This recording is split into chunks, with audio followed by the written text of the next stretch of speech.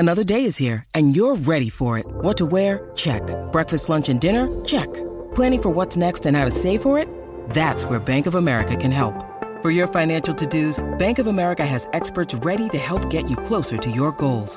Get started at one of our local financial centers or 24/7 in our mobile banking app. Find a location near you at bankofamerica.com/talktous. What would you like the power to do? Mobile banking requires downloading the app and is only available for select devices. Message and data rates may apply. Bank of America N.A., member FDIC.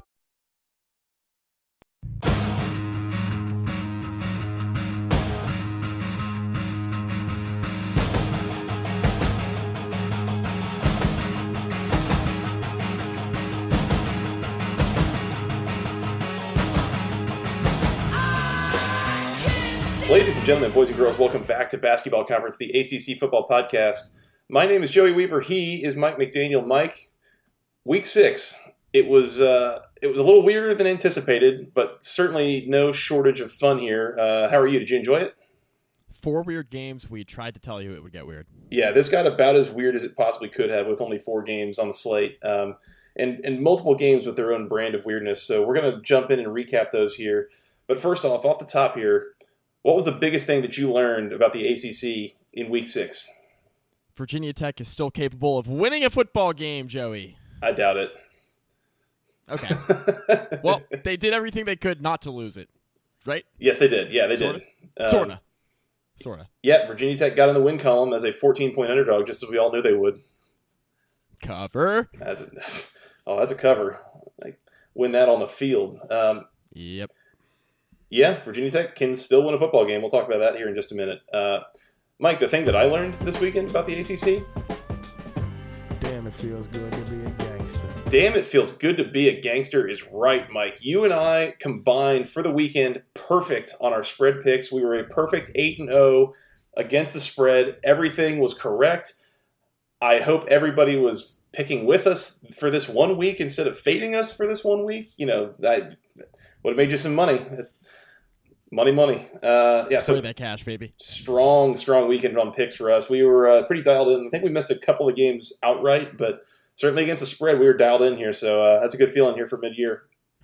Mike, let's jump in here. We got 4 games once again. We said this was the intermission of the weekend, but you know we've got a lot to unpack here. Let's start with your Hokies. Virginia Tech 42, Cam's Miami Hurricanes 35. We did not bring Cam on to help recap this, but we would like to get him on soon because we really need to check in on the Hurricanes, who are now down at 2-3 and 0-2 in conference. Mike, this game was about as wild as you could have ever drawn it up. Miami turns the ball over 4 times to start the game. They had run 13 plays on offense, and they had turned the ball over 4 times. They changed from Jaron Williams to N'Kosi Perry at quarterback. Hey, remember him? He's a starter. It might be. I don't know. This might be a quarterback controversy again. Virginia Tech had a quarterback change of their own. Ryan Willis announced that he would not be starting the game after we recorded our preview. Of course, it was Hendon Hooker. He took Virginia Tech out to a 28-0 lead, again, pretty immediately. Ultimately, Miami throws a Hail Mary right before halftime. It connects because, of course, it does. 28-7 is the Hokies' lead at halftime. Virginia Tech has scored 28 points, by my notes, Mike, on drives of 48, 23, 20, and 80 yards, meaning they had a 21-0 lead and they had not even accomplished 100 yards of offense, so that's a thing. Miami with a pretty ridiculous comeback in the second half. They make it 35-29. They convert a 2-point conversion to make it a 6-point game, which I guess the math works out on that. If you're going to have to go for 2, you might as well go for it the first time, and maybe you get it, maybe you don't, either way. Miami then scores another touchdown, ties the game. Bubba Baxa is going to hit the extra point like he always does, except he didn't. Whoops. That's a whole thing. Virginia Tech scores. Miami gets the ball back. They try to score. They end up, I guess, the time just runs out. Except, sorta. Yeah, sort of. It did, and then it didn't. But ESPN was already on the other game and not interested in showing what was going on here. So, all to say, Mike, this game was about as bonkers and just completely off the rails as it ever possibly could have been. I don't know what on earth got into these teams, but this is a wild, fun game. Virginia Tech ends up coming out with a win. They get on the board in conference play, and once again, Miami already 2-3 on the season, 3 losses in a year, where a lot of people really thought that was about where they would bottom out. Yeah, shout out to Miami. They put on a clinic on how to give the first-time starter for Virginia Tech breathing room. Oh, also, how to get him comfortable on the road in his first start. Oh, also, he didn't really have to work that hard, and Virginia Tech was up 28-0. So, shout out Manny Diaz for making it very easy on a conference opponent that really isn't all that good. Virginia Tech, like you mentioned, 21 first quarter points, 7 more in the second. Miami scores a touchdown on a Hail Mary to end the first half because, of course, they did. Then Miami in the second half, they score 7 points in the third quarter to cut it to 28-14. N'Kosi Perry threw a brutal interception that Virginia Tech actually ran back inside the Miami 10 that really would have put the game away. It would have been something like 35-14 or 42-14 at that point. That got called back for a roughing the passer call that was one of the softest I've ever seen in my life. N'Kosi Perry essentially got breathed on, and they called roughing the passer, so that's neither here nor there. Anyway, Miami has 48 plays to Virginia Tech's 24 in the second half. Virginia Tech scored on 2 short touchdown drives, had 5 3-and-outs. Their defense was on the field essentially the entire second half, gave up over 300 yards of offense in the second half, Virginia Tech did, so they really struggled defensively because they were on the field so much. That was one of the many reasons why they were out of position on a lot of plays as well. N'Kosi Perry actually looked pretty good in relief of Jaron Williams, who threw those 3 first-quarter interceptions.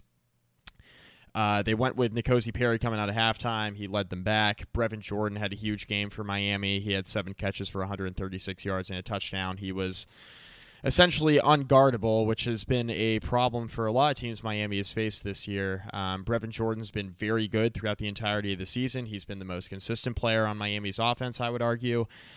He's a guy who continues to make big-time plays for the Hurricanes.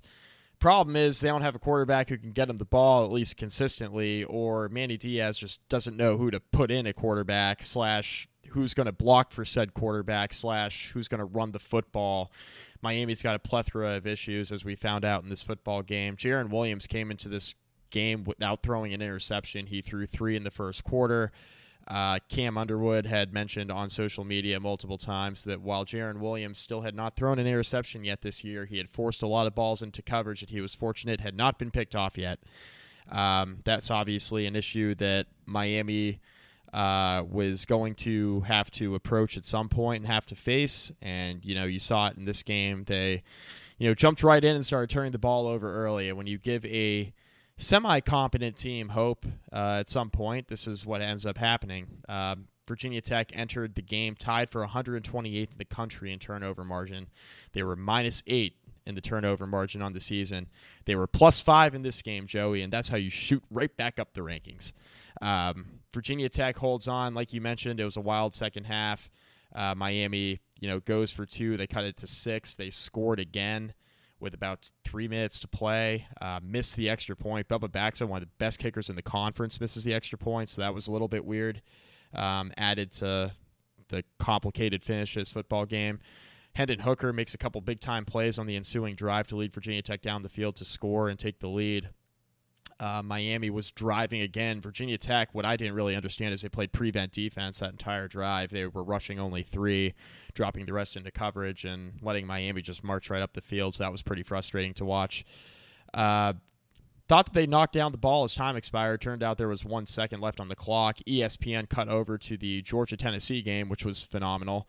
Really happy that happened when they were trying to figure out if there was a second left on the clock. ESPN ended up breaking back into the game and then showing that final play that was knocked down. It was shown as like a highlight. It was so weird. It wasn't even live, like you mentioned. Like, it was a highlight. It was a replay of it.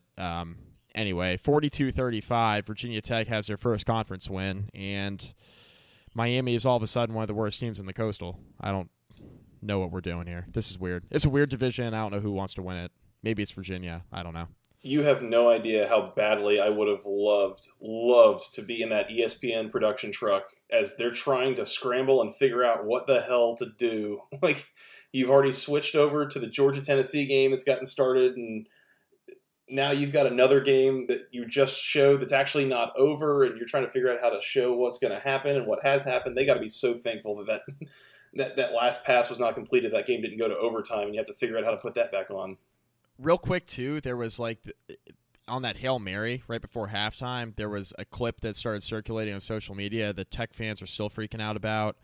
Mark Jones and Dusty Dvorak were high-fiving after the Hail Mary, and now Virginia Tech fans have this conspiracy theory that, the announcers must be closet Miami fans. So that's what we're dealing with this week instead of celebrating the win, which is kind of annoying. Well, you can't have fans of a team calling games for that team because that's worth at least 3 to 4 points on the scoreboard there, Mike. So Right. Yeah, it definitely translates to on-field product from what I understand. Yeah, so. that's concerning. So I see what the Hokies fans are upset about there. Only other thing on this game, Mike, is a little bit of, from a referendum standpoint on Virginia Tech, what we've talked about. And we've talked about how their offense especially has struggled. There's a quarterback change here. We're going to try something different. You could say, we scored 42 points. That seems like things really worked a lot better and things were moving better with Hendon Hooker, instead of Ryan Willis. But I feel like that's maybe a little bit oversimplifying things. Like, I think the run game worked a little bit better with Hooker because Hooker's a better runner than Willis is. But there continues to be this overwhelming need to run the ball, which Mike brings us back to our Virginia Tech run-pass balance report. 20 pass attempts, 43 rushing attempts. It's continuing to run the ball more than twice as much as they throw it. Once again, as a team that is better at passing the ball and has a pretty ridiculously, wildly talented receiving core that they continue to try not to use, which is just beyond me. Yep. Hendon Hooker ends up 10 for 20 for 184, 3 touchdowns, over 9 yards an attempt. Those 43 carries for this team go for 153, which is less than 4 yards per carry. 3 touchdowns. Hendon Hooker was the leading rusher in this game. He was. I mean, I don't get it. I don't get it. They're running a lot of halfback dive right up the middle, run into the back ass of the center instead of the front ass, the back ass of the center. So those are two different things. It's a little late. Runs right at the center's ass and then falls down for like a yard or two, and they were getting really good at running that play in the second half, which tends to lead to 3 and outs, it turns out. I've talked about this a million times, but if Brad Cornelsen wants to continue to run this offense where he's got like a running quarterback and he's running spread, run, option concepts, Hendon Hooker's got to be the quarterback, and I mentioned that to you multiple times. If they were going to play to the strengths of the team at receiver, then Ryan Willis had to be the guy, and they were going to open it up and throw it more because Ryan Willis is the most talented passer on the roster.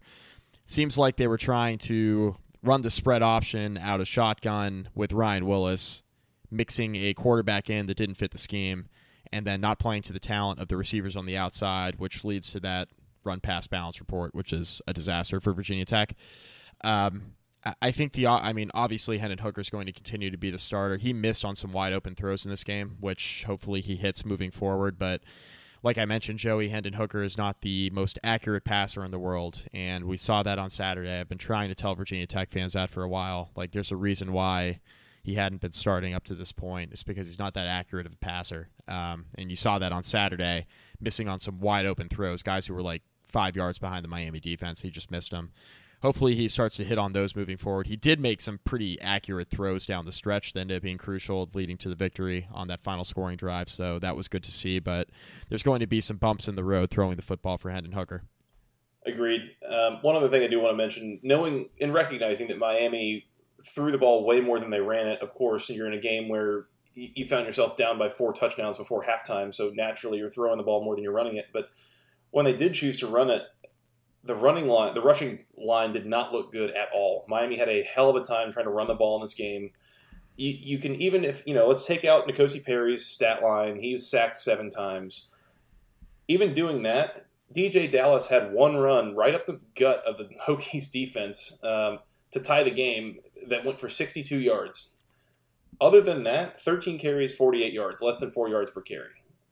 Oh, yeah. Not good. Like, not getting any sort of real consistency out of the run game was Miami. So that continues to be a bit of a sticking point. And, of course, we know Miami's got their offensive line issues they're still working through. So that's a continued testament to that. Mike, that's all I got in this game. Anything else before we move on? Virginia Tech had a bunch of sacks in this game, too. 7 of them, yep.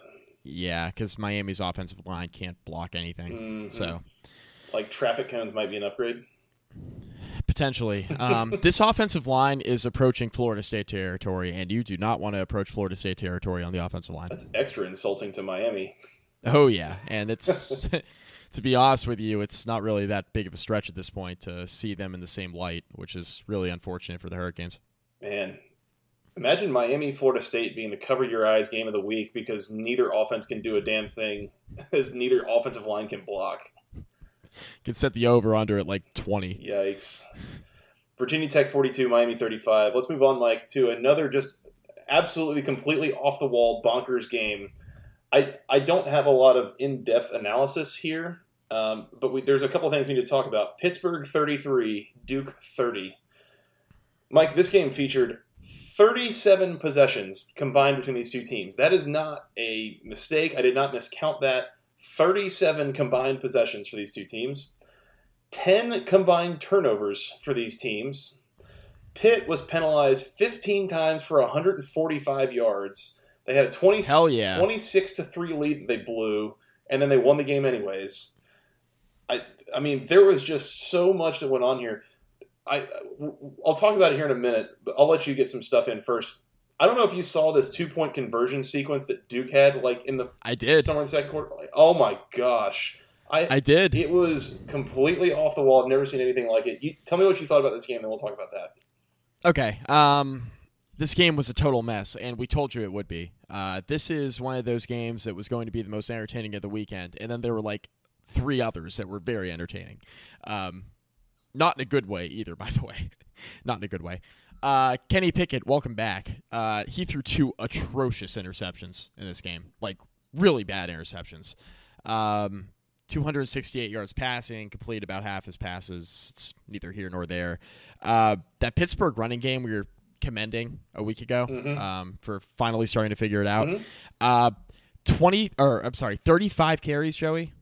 69 yards. Now that includes some sacks. Oh yeah, nice. But not the good kind of nice, the bad kind of nice. Yeah. Kenny Pickett, I mean, this takes into account sacks and kneel downs, the whole 9. But anyway, 35 carries, 69 yards. That is 2 yards a carry. That is not good.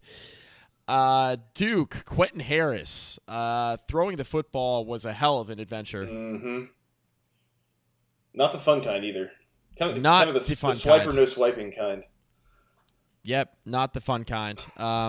I have a Pittsburgh Duke highlight playing in the background of the box score, so that's good. All right, well, now that I shut that off, I can continue my thought. Quentin Harris, 18 of 43, 165 yards, touchdown, and 2 picks.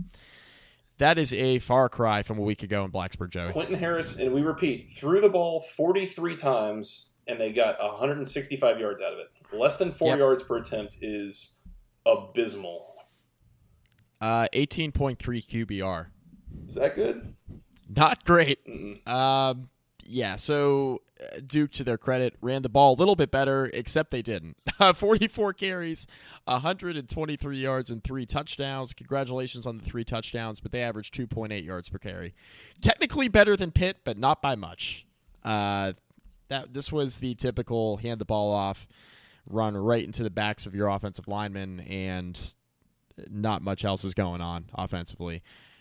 You mentioned the 10 turnovers in this game. Both quarterbacks threw 2 interceptions each. Pittsburgh did a really good job fumbling the football, so that was awesome to see. They lost a couple fumbles. Duke lost 3 of them on their own. Quentin Harris, by the way, 5 turnovers by himself. This was shades of Bryce Perkins against Notre Dame, except Pittsburgh's defense is good, but not Notre Dame's. So... total disaster. Then there was the 2-point conversion that wasn't, and then we can dive into that if you'd like, because that was the whole thing. I mean, let's just put it this way. Duke closes the gap from 26-3 to 26-24 because of they had a touchdown drive that went 1 play, 4 yards off of a Pitt dropped punt. Next possession, Pitt comes out, fumbles immediately. Duke goes 9 plays, 43 yards. Next drive, Pitt interception. Duke goes 7 plays, 25 yards, touchdown. So they scored 3 touchdowns on a combined 70 yards of offense because of Pitt turnovers. Keep in mind, Pitt turned the ball over 4 times in this game, and that gave them a +2 turnover margin, if that tells you anything here. Duke was not sharp, not good on offense. Okay, this sequence, I guess we'll say. I'm going to read what I wrote to you at 10:30 p.m. on Saturday as I was trying to describe this. Yep. Okay, Duke scores a touchdown to make it 26-24, nearly completing a ridiculous/stupid turnover-fueled comeback from a 26-3 deficit. Duke goes for 2. Quentin Harris, play action on a little jet sweep action, keeps it, goes up the middle, doesn't get it.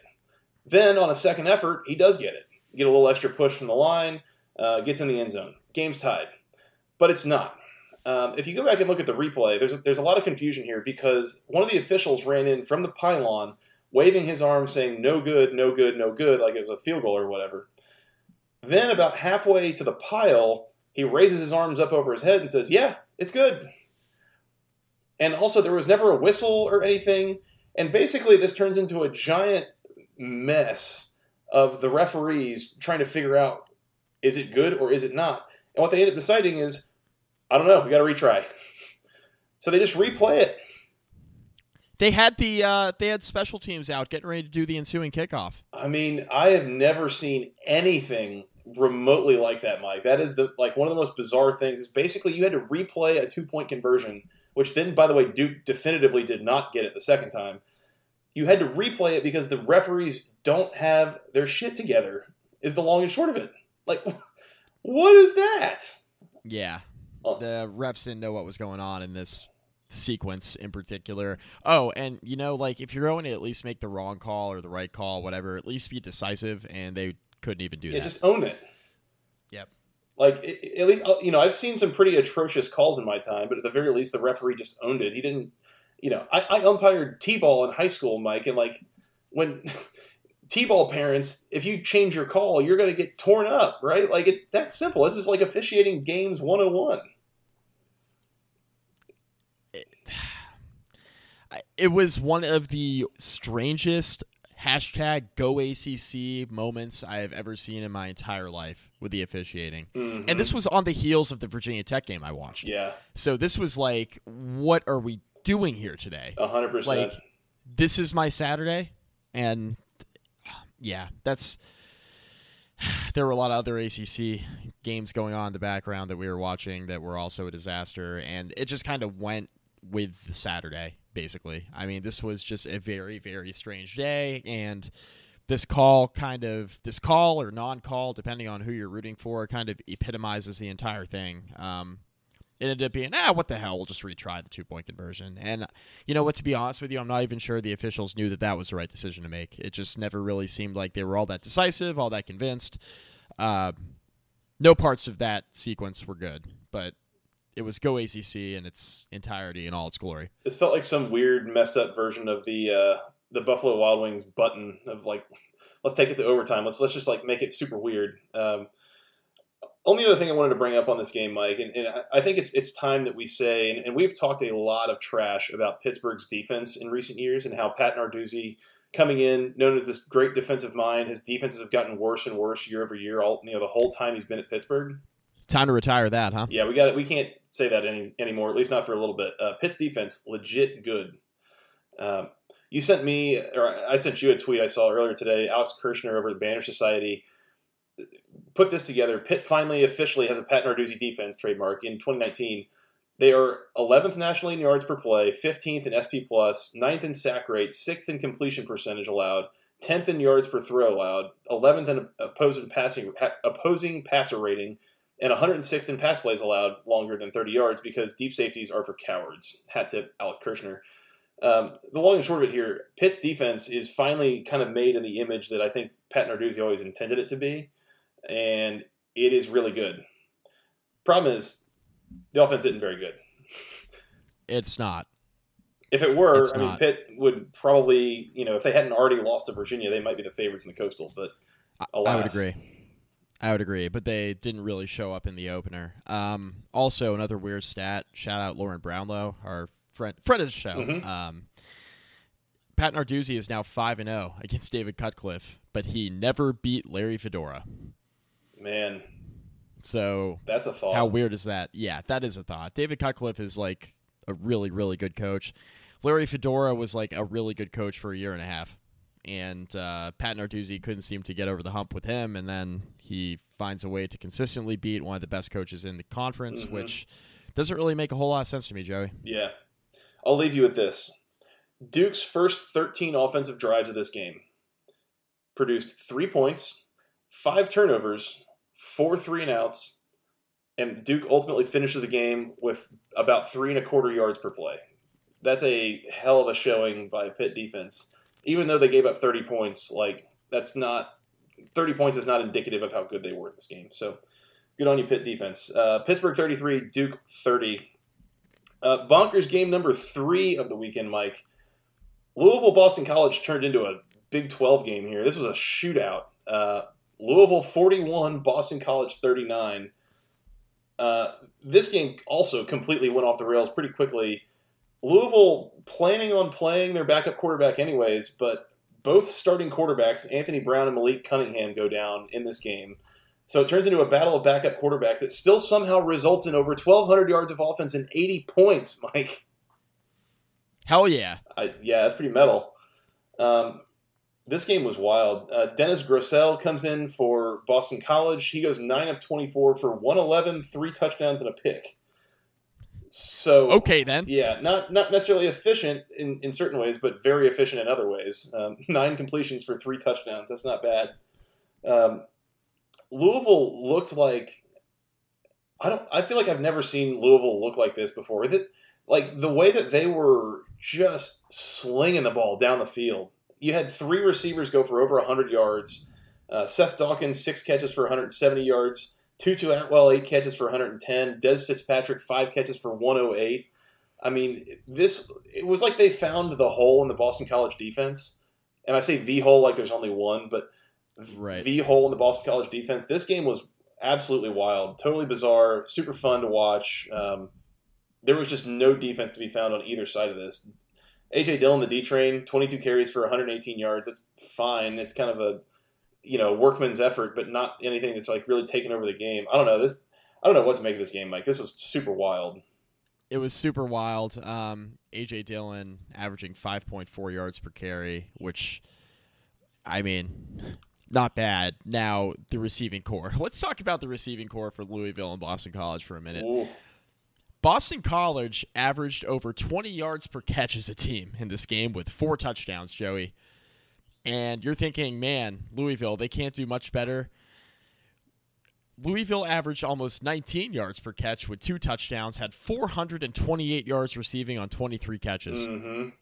Yeah, you mentioned Seth Dawkins. We talk about the dudes with Boston College. Let's talk about the dude, Seth Dawkins. Mm-hmm. 6 catches, 170 yards, and a touchdown. 28.3 yards per reception. He had a 77-yard touchdown catch in this game as well, Joey. Tutu Atwell, 8 catches for 110. Des Fitzpatrick, 5 for 108, and a touchdown. That was a majority of the yards. Boston College, a little bit more spread out. Hunter Long, 3 catches, 99 yards, a touchdown. Kobe White, who you expect to do most of the damage, only had 3 catches for 38 yards, but he did have a touchdown this game. Weird game. Javion Hawkins for Louisville, the running back, 25 carries, 172 yards, and a touchdown, average almost 7 yards per carry. I was going to say, he might have actually been the MVP of this game for Louisville. He was gashing Boston College's defense. Gashing him, and you know what, Joey? We both said that this game could go under. I forget what the over-under was in this game. I don't know if you have that handy in front of you. But I'll look it up real quick. Yeah, but I guarantee you it wasn't 80. I think it was like 60 or something. It hit 80. So if it was 60, it cleared it by about 3 touchdowns, which goes to show how weird this game actually was. 60 and a half. 60 and a half. Oh, okay, perfect. Cleared by 19 and a half points. Yeah. This was a very, very weird game. Boston College now 3-3, drops to 1-2 in conference play. Defense looks the worst I've ever seen it under Steve Addazio. By far the worst I've ever seen it. Mm-hmm. Scott Satterfield now sitting at 3-2. We mentioned how tough Louisville's schedule was this year. The fact that they've gotten to 3-2 this far through the schedule is an accomplishment. Joey, there's an outside chance they could make bowl eligibility. I don't hate that concept. I mean, it's doable, and I don't want to get into schedules down the stretch too much, at least with Louisville, but certainly with Boston College. Boston College now going into a bye week. They're at 3-3, so they need to split. They need to win another 3 games down the stretch here to make bowl eligibility.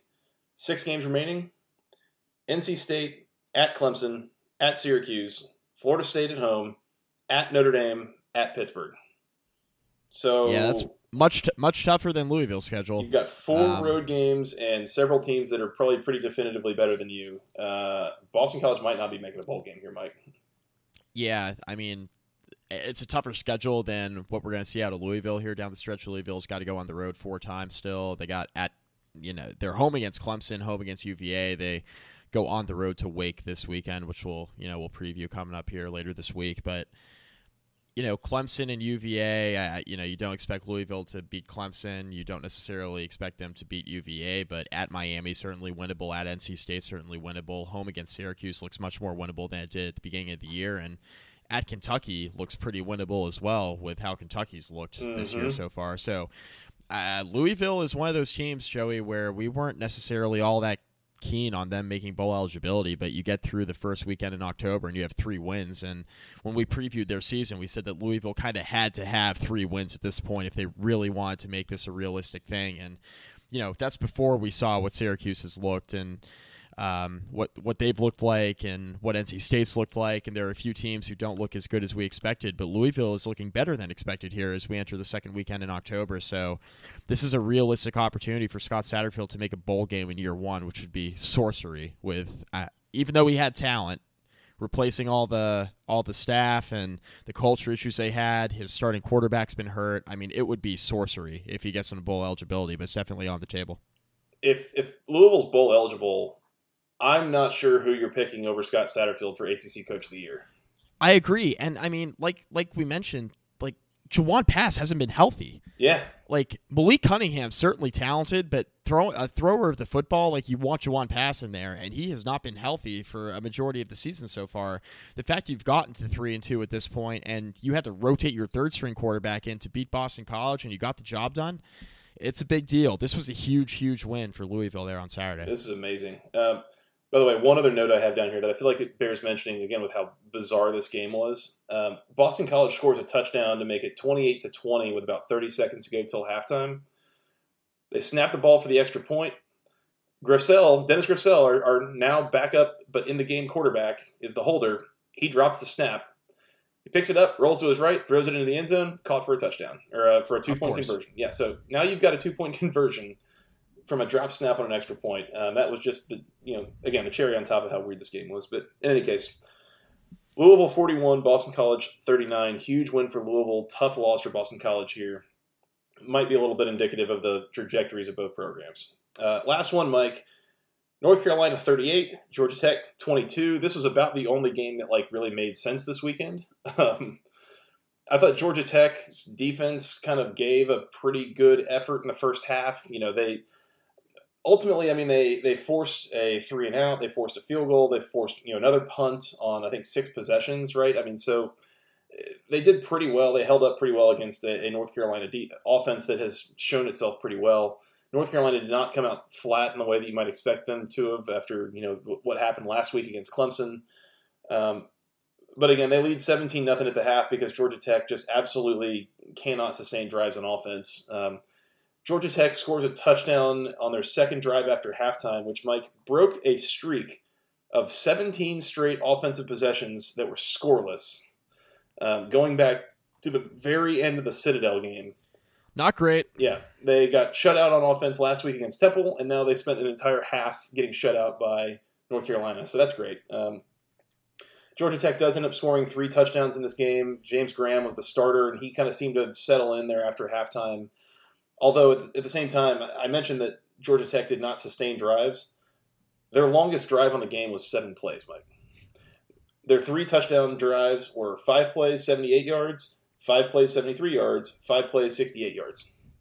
So it was just live and die by the big play on offense, which I don't know how sustainable that is, especially when they were playing from behind, and you figure North Carolina's starting to let off the gas just a little bit on defense. So I don't know. I felt like there was some progress. I thought there was good signs for Georgia Tech here, and I thought James Graham, recovered fairly well from a couple of rough moments, but overall, I thought he was pretty good. Jordan Mason was good again for Georgia Tech, but story for the day probably has to be Sam Howell, 33 of 51 for 376, 4 scores. I mean, he had North Carolina's offense just consistently moving down the field. I think I saw not only was North Carolina, let me pull up the number here, they were 11 for 19 on third down. Not only that, they were better than 50% on 3rd and 8 or more. Oh, yeah. Like that'll play. 3rd and long was like automatic for them. They end up with just short of 600 yards of offense. So, Georgia Tech's defense ultimately just tired down, and that was why they just really could not keep up with North Carolina in the second half. But, this is kind of what we expected. North Carolina avoids the letdown, and Georgia Tech continues to try to find itself and try to find any level of consistency on offense. There were some pretty rough moments there. If you want to go look through my Twitter history, I've got a couple things I pointed out there about kind of exactly what was going on, and it's almost mind-blowing how it's even possible, put it that way. Yeah, Georgia Tech's defense came into the game playing pretty well.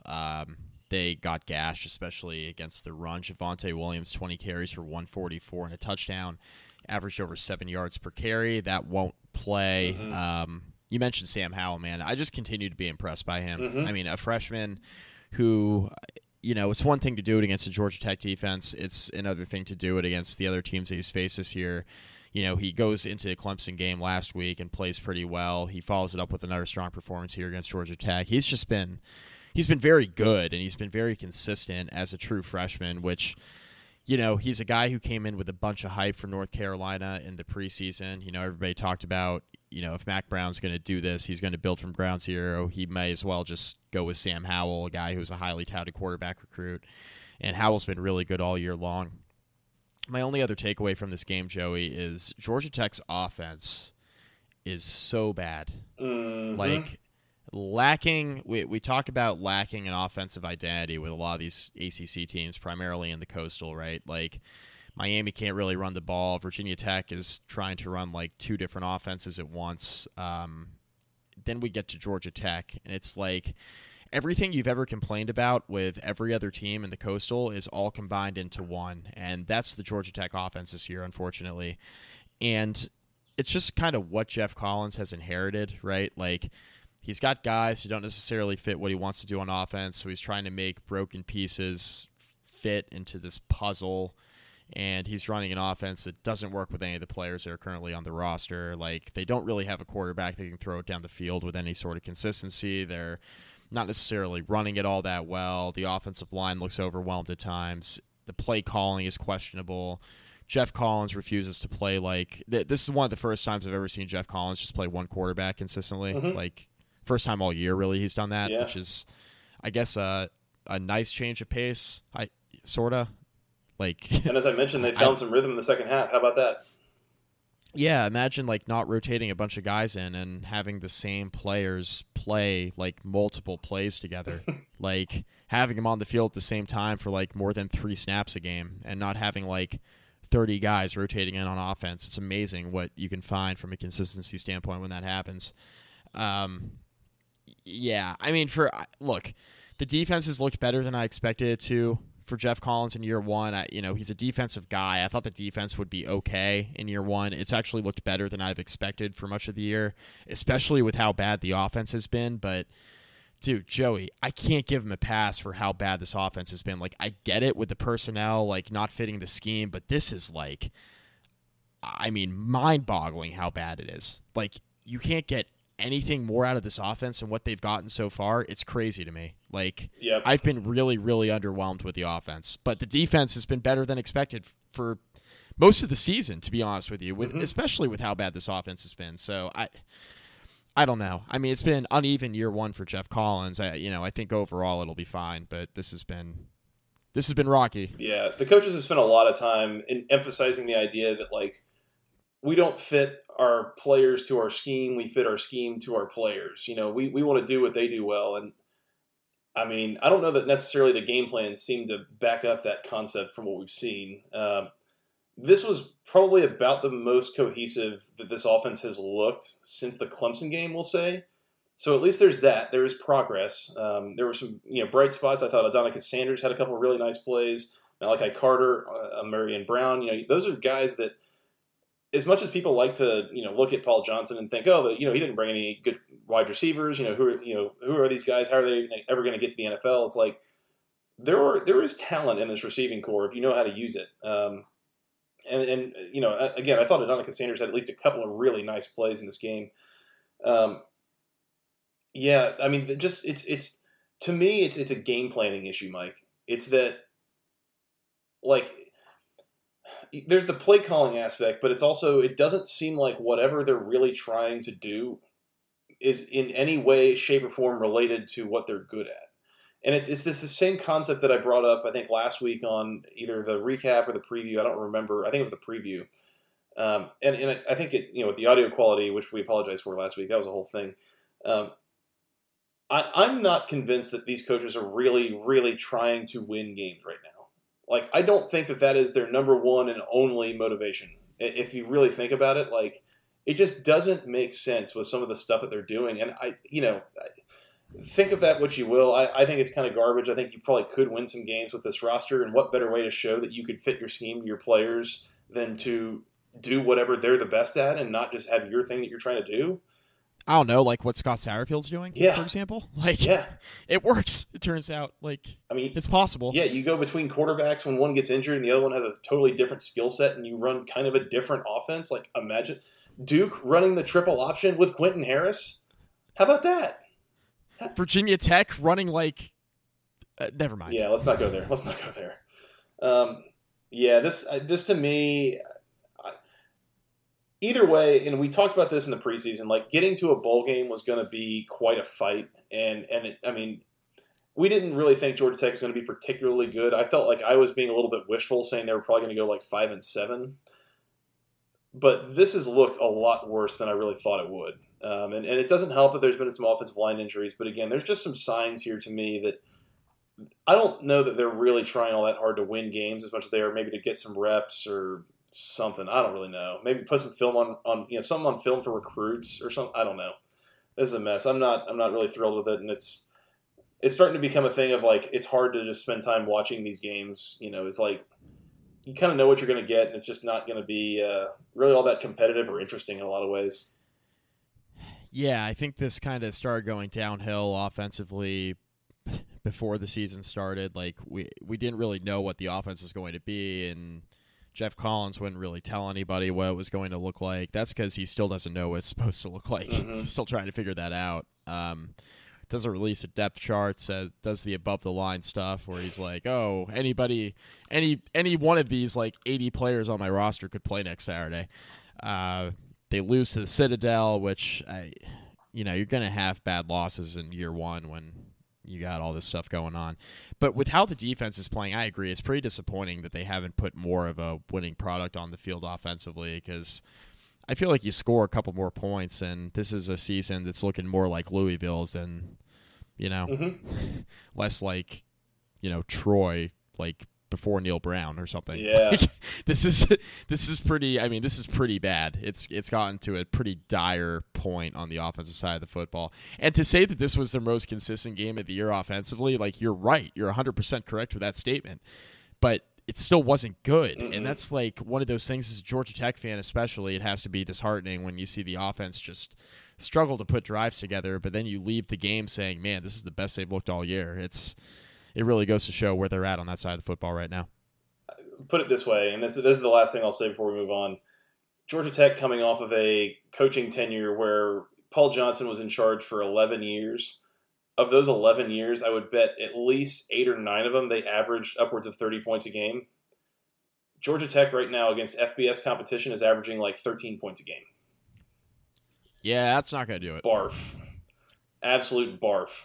Not good. So, in any case, North Carolina 38, Georgia Tech 22. You want to give it a couple of words, Mike? Let's do it. So, I'm going to call an audible on this. We said that we had 3 Go ACC moments of the week. There's just too much to ignore any of these, but I think one of these needs to shift over and be our You Tried award. And so let's do that one first. We referenced this earlier. Miami pulls the game within about a score. It's 35-27. They decide to go for 2. They get it against Virginia Tech. It's now a 6-point game. Miami's in position, man. They are ready. They're going to be able to take the lead on their next score. They've got the momentum. Virginia Tech's defense is running out of steam. Miami's offense is just rolling at this point. They get down, they score a touchdown, kicking the extra point. Bubba Baxa, all ACC kicker candidate. I mean, he's the man. He's the best they've got. Mikey shanked it. He's not only the best they've got, he's one of the best the conference has got, and he shanked it. Yeah, so good on you, Miami. You tried to use some kind of clever coaching tactics and decision-making to try to give yourself the best chance to win. It almost worked, and it didn't. So good on you. The BVG Memorial You Tried Award, good on you, Miami. You won that one this week. Hey, real quick, though, shout out to Manny Diaz, right? He pulls the trigger on his quarterback early in this game. He'd rode with Jaron Williams all year long, pulls the trigger, says N'Kosi Perry gives us the best chance to win in this game. And that's not an easy decision to make, even when he throws 3 picks. Nope. To take the reins away from your freshman quarterback who's played well for most of the year and say, you know what, nope, N'Kosi, you're in. And they come storming back, and for him to go for 2 and make that hard decision on that first drive, it ended up working out. The stats played in his favor. Again, like, not an easy thing to face the media if you don't make that 2-point conversion, because you could have extended the game longer. Ends up backfiring and not working out, but I think the coaching decisions leading up to it were plausible, and I thought he did overall, and I don't know how Miami fans will take this, but I think overall he did a pretty good job putting Miami back in position to win the football game after they fell behind early. So anyway. I completely agree. That's yep. As good as we've seen from Manny Diaz in terms of a game management move so far. Like you said, changing quarterbacks, and then B, going for 2 when the numbers say you're supposed to. Whether or not it's going to make for easy questions in the post-game press conference or not if you don't get it. So, yeah, total credit to Manny Diaz there. 2 Go ACC moments of the week, Mike. We mentioned this before. Duke gets 2-point conversion, except they didn't. But they did, but they didn't. The referees decide, I don't know, maybe they did, maybe they didn't. We got to do this again. So, Go ACC to Duke having to retry a 2-point conversion because of referee incompetence. And then I have to mention, too, I mean, Miami, Virginia Tech, that game ending, except it didn't. Except ESPN already switched over to Georgia, Tennessee, and then Miami runs another play, which, by the way, was from like the 8-yard line, I think. Yeah. Oh, yeah. Winnable play. Yeah, they needed 8 yards to score a touchdown and have a chance to tie and or win the game, and ESPN's already on to this other thing. So go ACC to that as well. That's a whole thing. Double Go ACC moments of the week this week. Love it. Gotta love it. What a mess. ACC Player of the Week, Mike. My thought here, Louisville running back Javian Hawkins. Yep, I'm with it. My gosh, he was good. And it's, again, in a game where his 2 quarterbacks combined to throw for 428 yards and 2 scores, Hawkins was really the guy, I think, that kind of stirred the drink, so to speak. He was gashing Boston College's defense regularly and kind of helping to open up that passing game to a certain degree. 25 carries for, again, 172 yards and a score. Huge day for him. That looks like a ball player of a running back Louisville's got. Yeah, he's big time, and, I mean, he was the big reason why Louisville ended up winning this football game. He was able to lead the clock. He was able to gash them for big first downs, like you mentioned. He was averaging a ton of yards per carry. He was really, really good. Big reason why Louisville won this football game. Absolutely, for sure. And then lastly, Mike, team of the week can only be one team, right? The Virginia Tech Hokies. I was going to say Georgia Tech ending their scoring drought, but no, yeah, you're correct. Probably Virginia Tech beating Miami. Damn. Yeah, the Hokies come away with a huge win. Again, they were about 2 touchdown underdogs, and they win the game on the field. They don't draw pictures on the scorecard, Mike. They do not draw pictures on the scorecard. That is correct. Thank God we worked that in. I almost forgot. They don't draw pictures on the scorecard. So whether or not this is a replicable win is out of the discussion. Virginia Tech won the game, and they got in the win column. It wasn't pretty, but it worked. Yeah. That applies to a lot of things in life. Specifically this podcast, you could say. That's correct. For example. Oh, no. Mike, that's all I got on week 6. Anything else? I don't think so. On to week 7. There are some interesting games coming up here in week 7 that I'm pretty excited to preview. There sure are, with interesting spreads and kind of spread over an interesting set of days here. We got a Thursday game. We got a Friday game. We got Virginia Tech playing their second FCS game of the year. We got all sorts of things. So This would be an interesting preview that we're going to come back here and do here in the next couple of days. It'd be a shame if Virginia Tech lost. I mean, in a way, but in another way, it wouldn't really matter because they already got the one FCS win that counts. Now they only need 6 wins for bowl eligibility. That's right. That's good because they probably can't win 7. And nobody else can remember that they need 7. That also correct. Not even some of the beat writers. It turns out I saw some tweets circulating around. It's like, oh yeah, they actually have to win 7 games. So it's taken everybody by surprise this year. Also, like, remember at North Carolina Wake Forest game? That's a non-conference game for those keeping score at home. Mm-hmm. So when you're calculating, conference wins and losses and where Coastal and Atlantic teams stand here moving forward, remember that's a non-conference game. Just want to keep reminding people of that. College football is the greatest sport on earth, and I will not hear anything else. I agree. The weirdest, strangest game in so many ways, and I love it. Oh, yeah. Mike, we're going to get out of here. We're going to come back and preview Week 7. In the meantime, they can find us on Twitter. I am at FTRSJoey. He is at Mike McDaniel, CFB, and together we're at BBC Podcast, ACC. Y'all can send us an email with your questions, comments, concerns to the longest email address known to man, basketballconferencepodcast@gmail.com. Nailed it. Thank you. You can find us on iTunes, Google Podcasts, Spotify, Stitcher, Breaker, the Overcast app, and most importantly, Mike, they can find us on the Anchor app. Please go do this. Find us there. Do us there. Find us there. Rate, review, all those things. I don't know. Mike, you want to tell me they can find us on social medias? Facebook.com/basketball conference rate review. Find all of your podcasts there, Joey. Please do. Please do. Mike, I think that's all I got. Anything else before we get out of here? On to Week 7, buddy. On to Week 7. Should be fun. Yeah, we're going to come back and preview those games like we said. But we will talk then. And until next time, for Mr. Mike McDaniel, I am Joey Weaver. Thank you guys so much for listening. We'll talk to you again soon. And until next time, go ACC.